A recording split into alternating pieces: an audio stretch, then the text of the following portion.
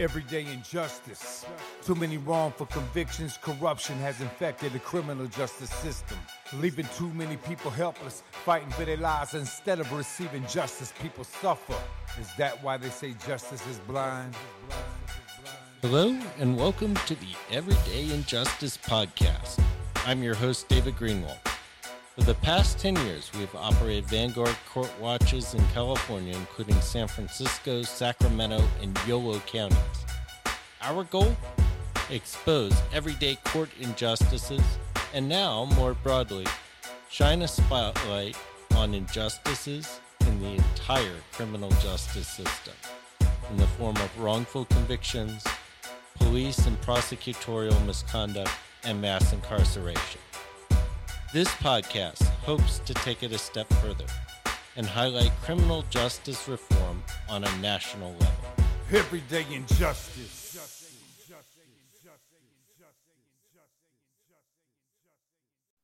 Today on Everyday Injustice, we have Raymond Strawn III. Welcome to our show. Thank you for having me. So I understand that you have a pretty incredible story to tell. When did everything happen for you?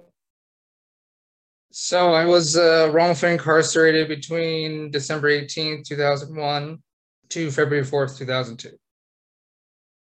And where did this occur?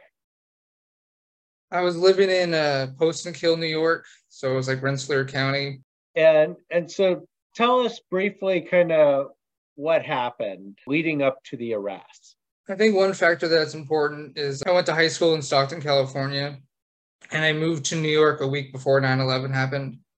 So obviously going to school in New York after 9/11, things are a little heightened. And the other thing that made it another factor I think that was important is I actually didn't start school right away. In California, they started school in August. New York starts school after Labor Day. And I couldn't enroll right away. So my dad was upset about that and homeschooled me for about a month or so. So I started a new school during the middle of the school year. So that made me stood out more. And then my appearance, I was probably the only Asian kid in my high school. The way I dressed, shaved my head, I definitely stood out in my high school.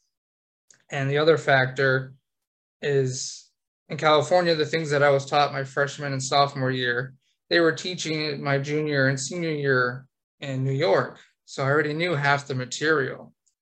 So some of my teachers allowed me to listen to music with my headphones and write in my notebooks. I wrote short stories, poems during class.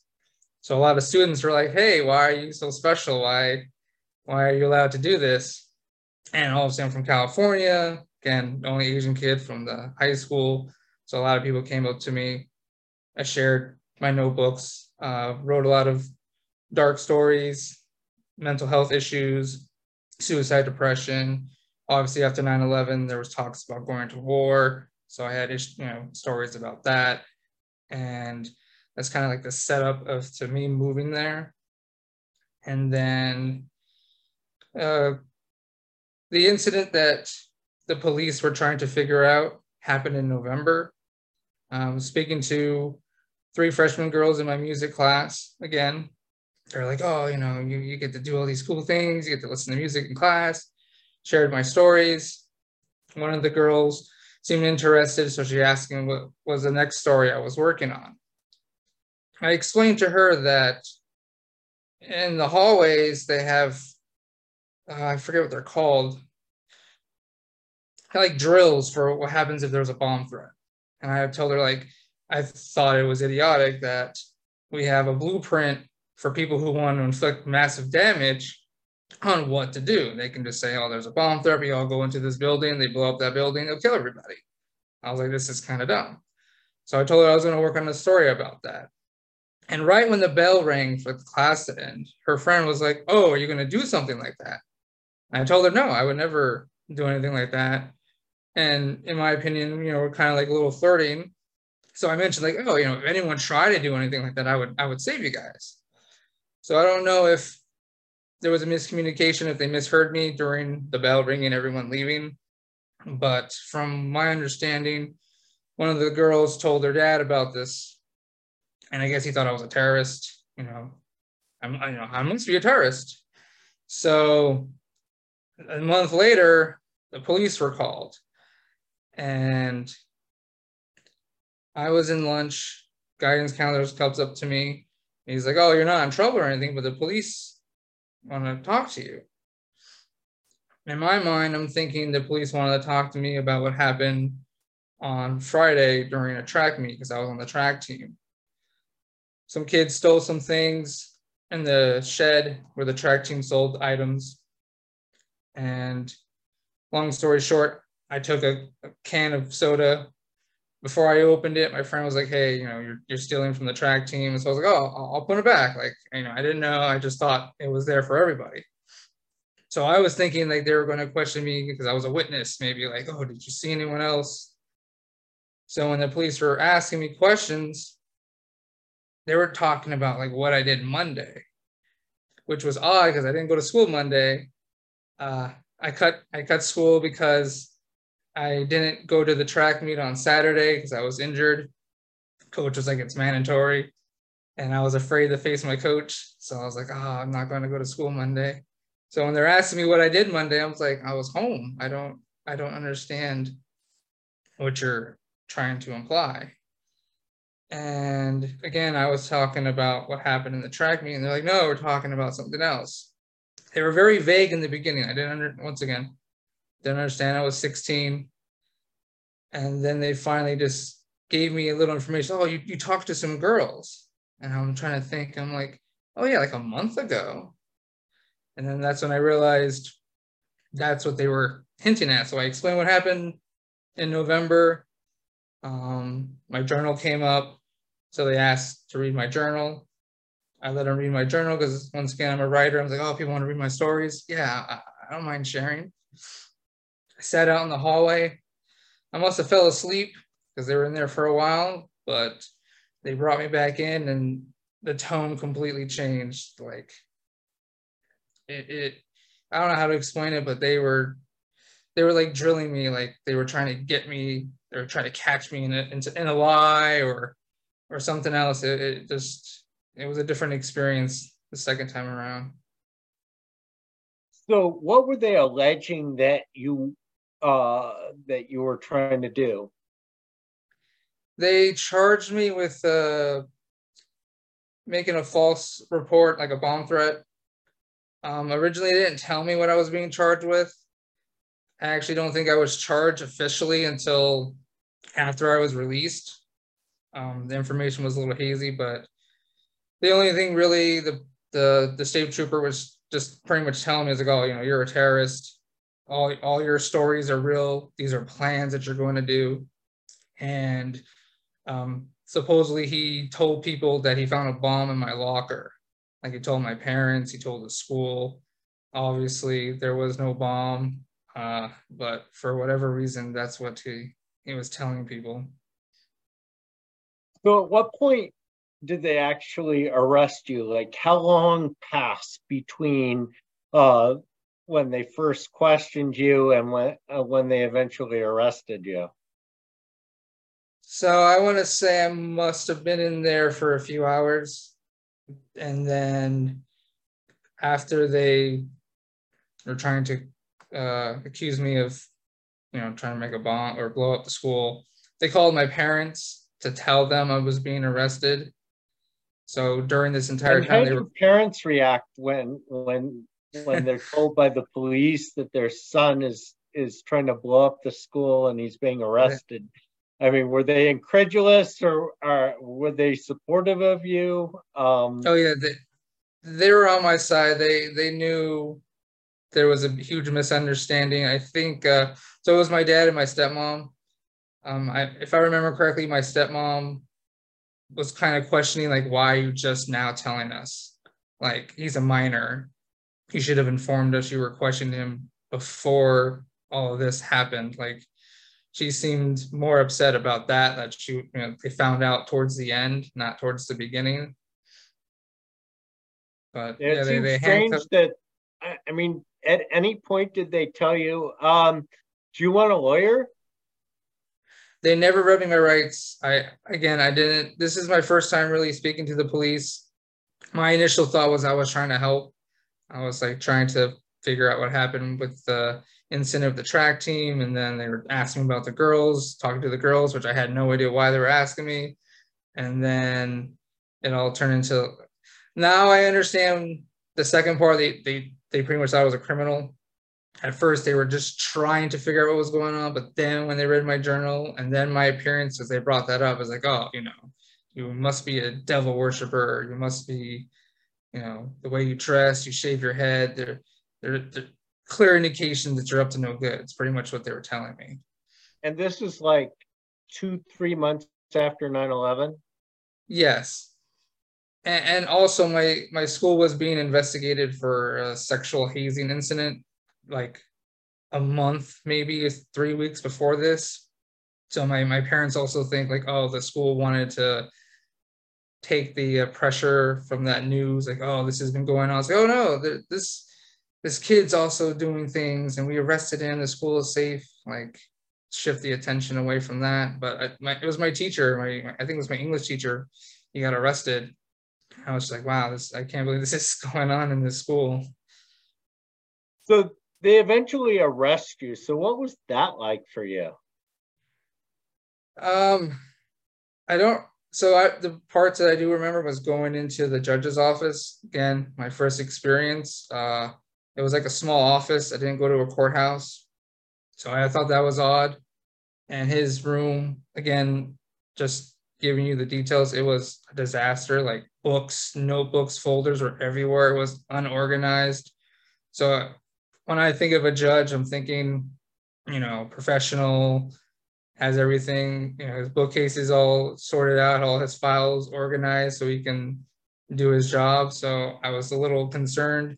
It's like, wow, this is a mess. And pretty much right when I sat inside the office, the judge is running around from room to room getting changed because I guess an aunt or a cousin got into a severe accident. I don't know if it was life-threatening, but it sounded like it was urgent.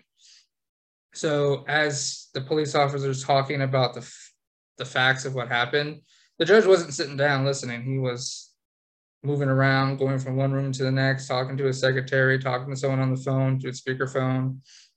And the only thing I remember him saying was, you know what, we'll have you do a psych eval. If you pass it, then you can go home. That's the only really thing I remember him saying. And I took his word for it. I'm like, I knew I didn't do anything wrong to begin with. And I'm like, okay, I get to talk to professionals. They'll find the truth out, and then I get to go home. So you have the psych eval, and what was that like? It was two gentlemen interviewing me. Again, I'm very open and honest. They asked me questions, I answered it. It wasn't too horrible, but at the same time, I'm thinking I get to go home because I'm telling them the truth. And they ruled, I'm not sure, like they documented that I wasn't a danger to myself. I wasn't suicidal.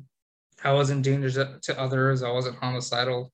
But they're like, we do have concerns about your mental health. We recommend you do therapy and whatnot after you get out.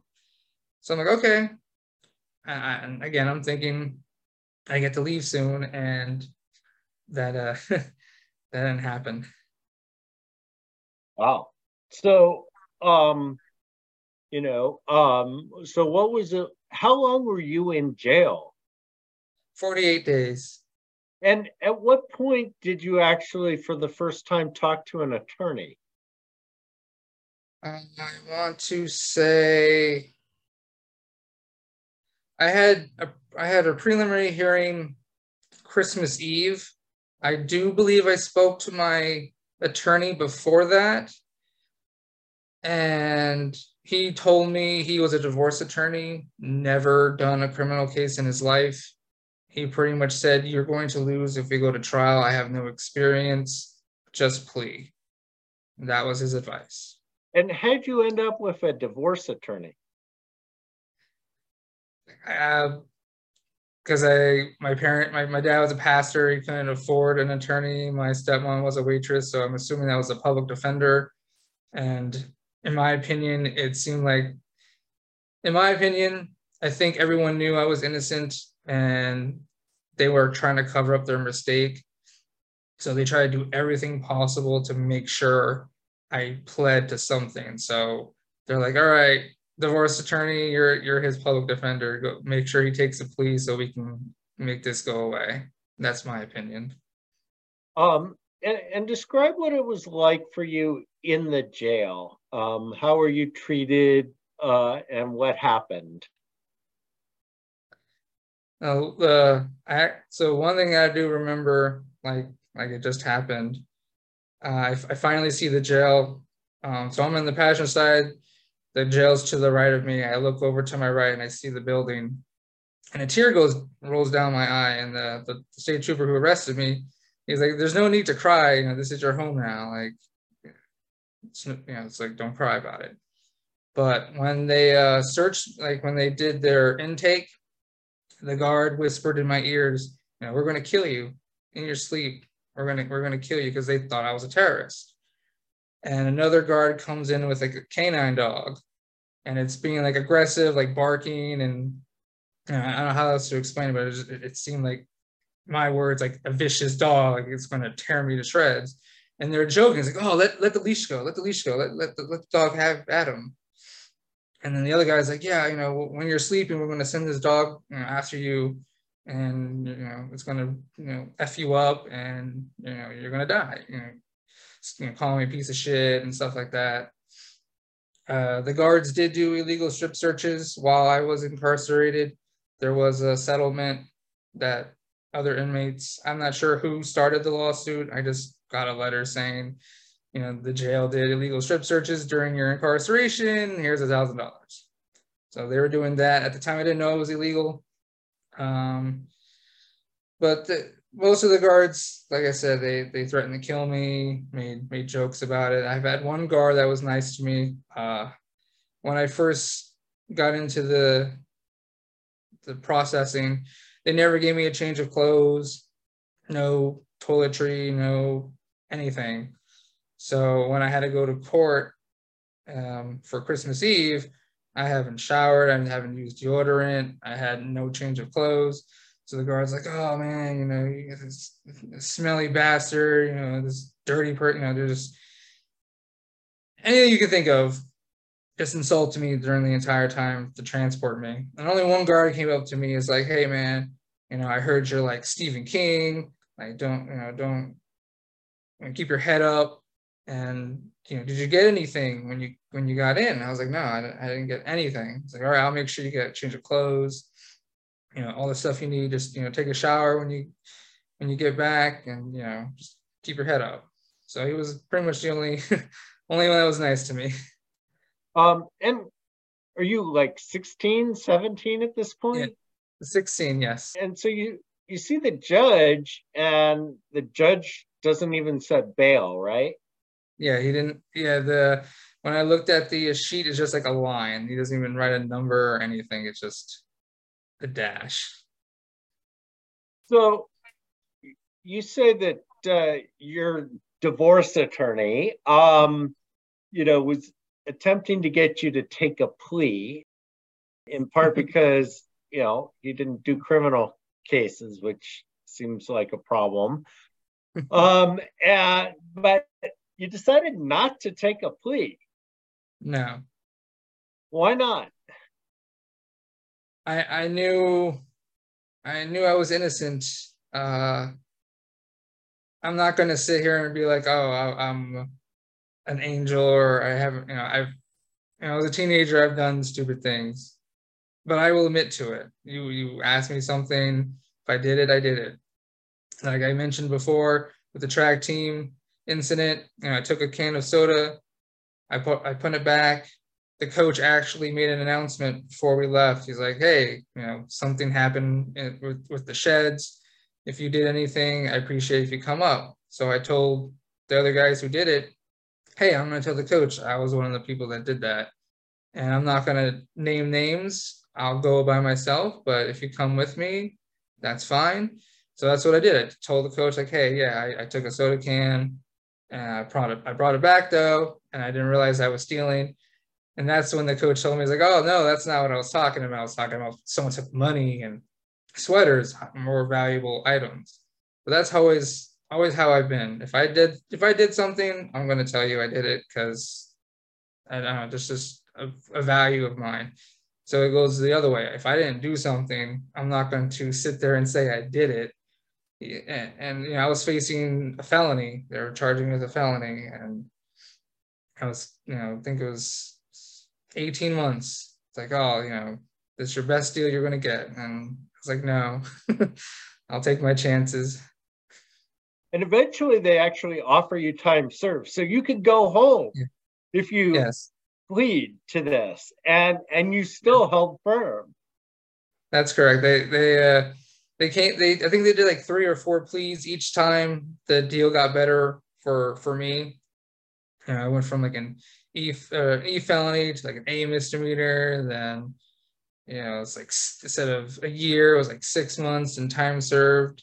And when I spoke to other professors about my case, some of them were prosecutors or retired prosecutors, and they're like, just that information right there, they told me, I can already tell you the prosecutor knew you were innocent. No, the later the case goes on, the worse the deal is for the defendant. The more time a prosecutor puts onto a case, they're like, I put all this time, now the deal is going to be worse. The best deal is always the first deal. So they always told me, like, I can tell from your story that they knew you were innocent and they're just trying to cover it up because they've never done that before.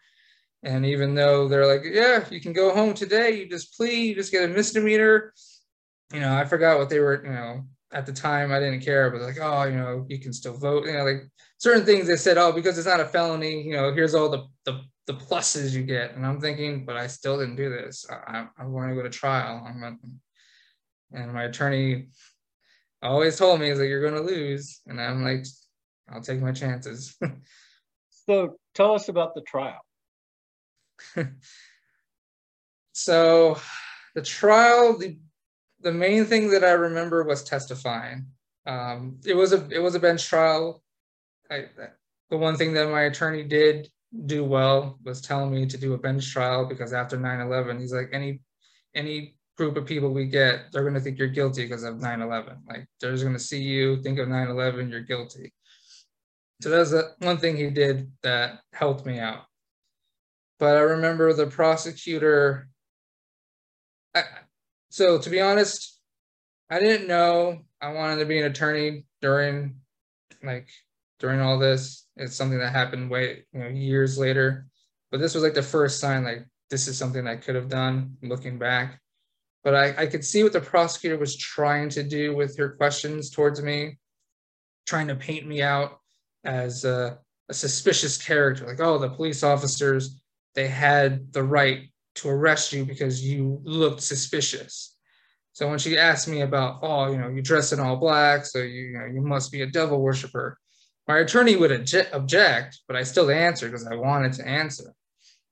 So I told her, no, I dress in all black because that's what I prefer. And so she would dig into it. So I kind of like set her up for a trap. And I would be like, yeah, I can see why someone with prejudice might think I'm a devil worshiper, but I dress in all black because I used to get bullied when I was little. And I can grab any shirt and any pants and I'm going to match, and no one's going to make fun of me for mismatching. Same thing with my head. Oh, you must be, I don't remember if they call me a skinhead, but they're like, oh, you shave your head, so it must, you might be in a gang or something. And I was like, no, again, I got bullied because of my hair. I shave it because now I don't have to comb it. It's just easier for me. And every time the prosecutor went down that route, my attorney always objected. So when you look at the transcript, unfortunately, none of it's publicly record or however it's phrased. But that's what I remember most, was seeing the prosecutor trying to make me out, in my opinion, to be a criminal. Oh, you look like a criminal, so you must be a criminal. And me just turning it around and saying, no, I'm a human. I have actual reasons. And these are the things I told the police officer. So obviously his bias and prejudice is why he thought one way when the facts and my explanation, which was the truth, he ignored. And that was from the police officer, not me. So ultimately, the judge ends up finding you not guilty. That's correct. Did they give a reason for that, or did they just rule? From my understanding, they figured out that the police officer lied. They realized that. And what did the police officer lie about? So from the internal investigation, the IA papers that I received, he was telling everyone that all this stuff happened in December, because for it to be an immediate threat, or however it was phrased, it had to been done recently, not a month later. You can't sit there and be like, oh, we were afraid, we felt alarmed, but this happened a month ago. So he lied about the time frame, and it was, like I said, there was enough evidence to say, like, yeah, you did lie, because the witnesses said it happened in November. I said it happened in November. Like, everything pointed that this happened a while ago, and that there was no evidence that I had a bomb, or that I said I wanted to plant a bomb. Like, there was no evidence. And the witnesses also said that, like, the witnesses never said they were afraid. They never, like, nothing corroborated with the police officer. Did you ever get a sense for why the police officers went down the road, or was this really just a situation where we're right after 9/11, nobody wants to take a chance, this guy's a little scary, we'll just lock him up? I think it was because of my skin color after 9/11, and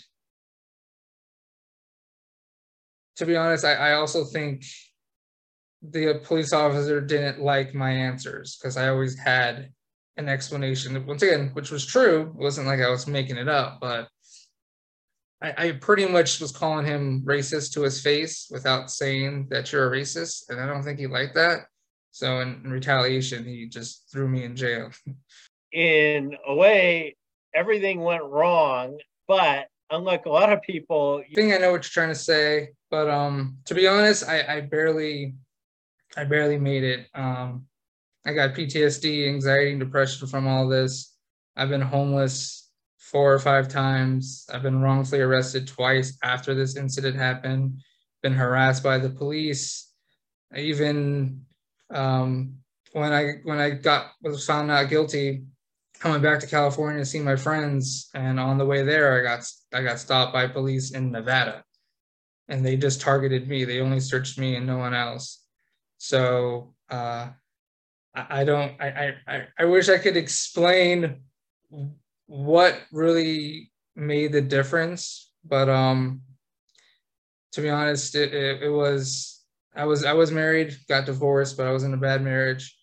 Leaving that, being with someone who was supportive and understood my disability, and believing that I could make a difference, because it was always like, oh, maybe in another lifetime I could have done something with my life. So just having that belief, like, okay, maybe I can be an attorney, and then dealing with all this injustice for the past 5 or 6 years, I had to represent myself. I've won 3 cases on my own, and that's kind of what showed me, okay, I can do this. It's not a matter of if, it's a matter of, okay, when will I get my law degree? So some luck involved, but even though this was a horrible experience, I never thought about civil rights before. I never cared about any of this. I'm a huge First Amendment person now, huge Constitution. So I'm in law school. I want to help people. That's why I like sharing my story. I want to spread awareness.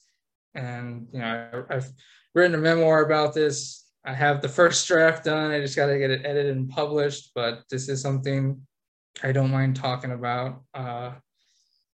But in a way, how I look at it is these people wanted to do injustice towards me, And now all they did was make someone who's passionate about social justice and who wants to fight against it. So in the end, they kind of lost, because now I'm on I'm on the right side, and I'm going to do everything I can to ensure this doesn't happen to anyone else.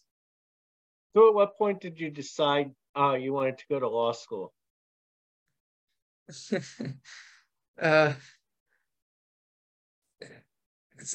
kind of a funny story. My girlfriend in New York, when we were together, she wanted to go back to school, so she had to take like an entrance exam to see like how far removed, because she's been out of high school for a while. So she didn't do very well. She had to take like prereq courses. So she was upset about that. And me being 5 years older than her, I was like, look, I'll take the test and I'm going to do worse. So I only really took the test to try to make her feel better. So when I went to the community college, I almost got a perfect score on the reading comp, and I scored really high on math. So the test proctor was like, are you enrolling here? And I was like, I had no intentions. I was like, no. And he's like, you scored really high. You should consider it. So my plan was I was going to go into human services, get my major in that. If I can't handle college, I'll go ahead and be like a high school sports coach, because I played baseball, ran track, played football in high school. But the ultimate goal was being an attorney. But I didn't know if I could handle going to school with my disability. I felt like I was too old, not smart enough. So when I got a 4.0 in my first semester, and having a professor tell me I wasn't going to be able to graduate because of my disability, it kind of made me want to prove her wrong. And I said, you know what? And none of these backup plans. I'm just focusing on going to law school. I changed majors to individual studies, focused on political science. I ran for president of student senate for the community college there, and got elected. And the professor that I had issues with, I talked to the dean, and I did stuff as president to ensure like she didn't treat students like that anymore. But it's kind of weird, but it seems like chaos and adversity is what made me thrive. So instead of putting me down, it just made me want to do more. And that's kind of how that happened. And so where are you now? I'm in San Francisco and I'm enrolled at a UC Law SF. And when did you start? We just did a first week of orientation this week. So first day of the class is Monday. Wow, what a story. So we'll have to come back in 5 years and see where you are after you published your book and after you passed the bar. I would be glad to come back. This is I listened to a few of your episodes, and I'm really glad you guys do what you do. I think it's important. There's so much injustice going on. When I lived in New York, it's like a small town, even though they call it a city. But they talked about how, there's no issues with the police, there's no injustices. And I had to speak in a public hearing and be like, hey, sorry to tell you this, but there are things going on here that you're not aware of. Racial profiling, police harassment, whatever you want to call it, it is going on here too. It's not just major cities, everywhere there's injustices. And I think people need to realize that it can happen to them. It can happen to their loved ones, no matter where you are in the country, it can happen to them. All right. Well, thanks, Raymond, for coming on and telling your amazing story. Well, thank you for having me again. This has been Everyday Injustice. We've been talking with Raymond Strawn III, who was for 48 days as a 16-year-old was wrongly incarcerated, but he was acquitted, and now he's going back and going to law school at UC San Francisco. So we wish him well. This has been Everyday Injustice. I'm your host, David Greenwald. Join us again next time for more tales from the injustice system. Thank you to George Powell and Norman Mousequake Barrett for the use of our opening, Everyday Injustice. You can see more of George's music at www.justiceforgeorgepowell.com. That's Justice for George Powell, all one word, .com.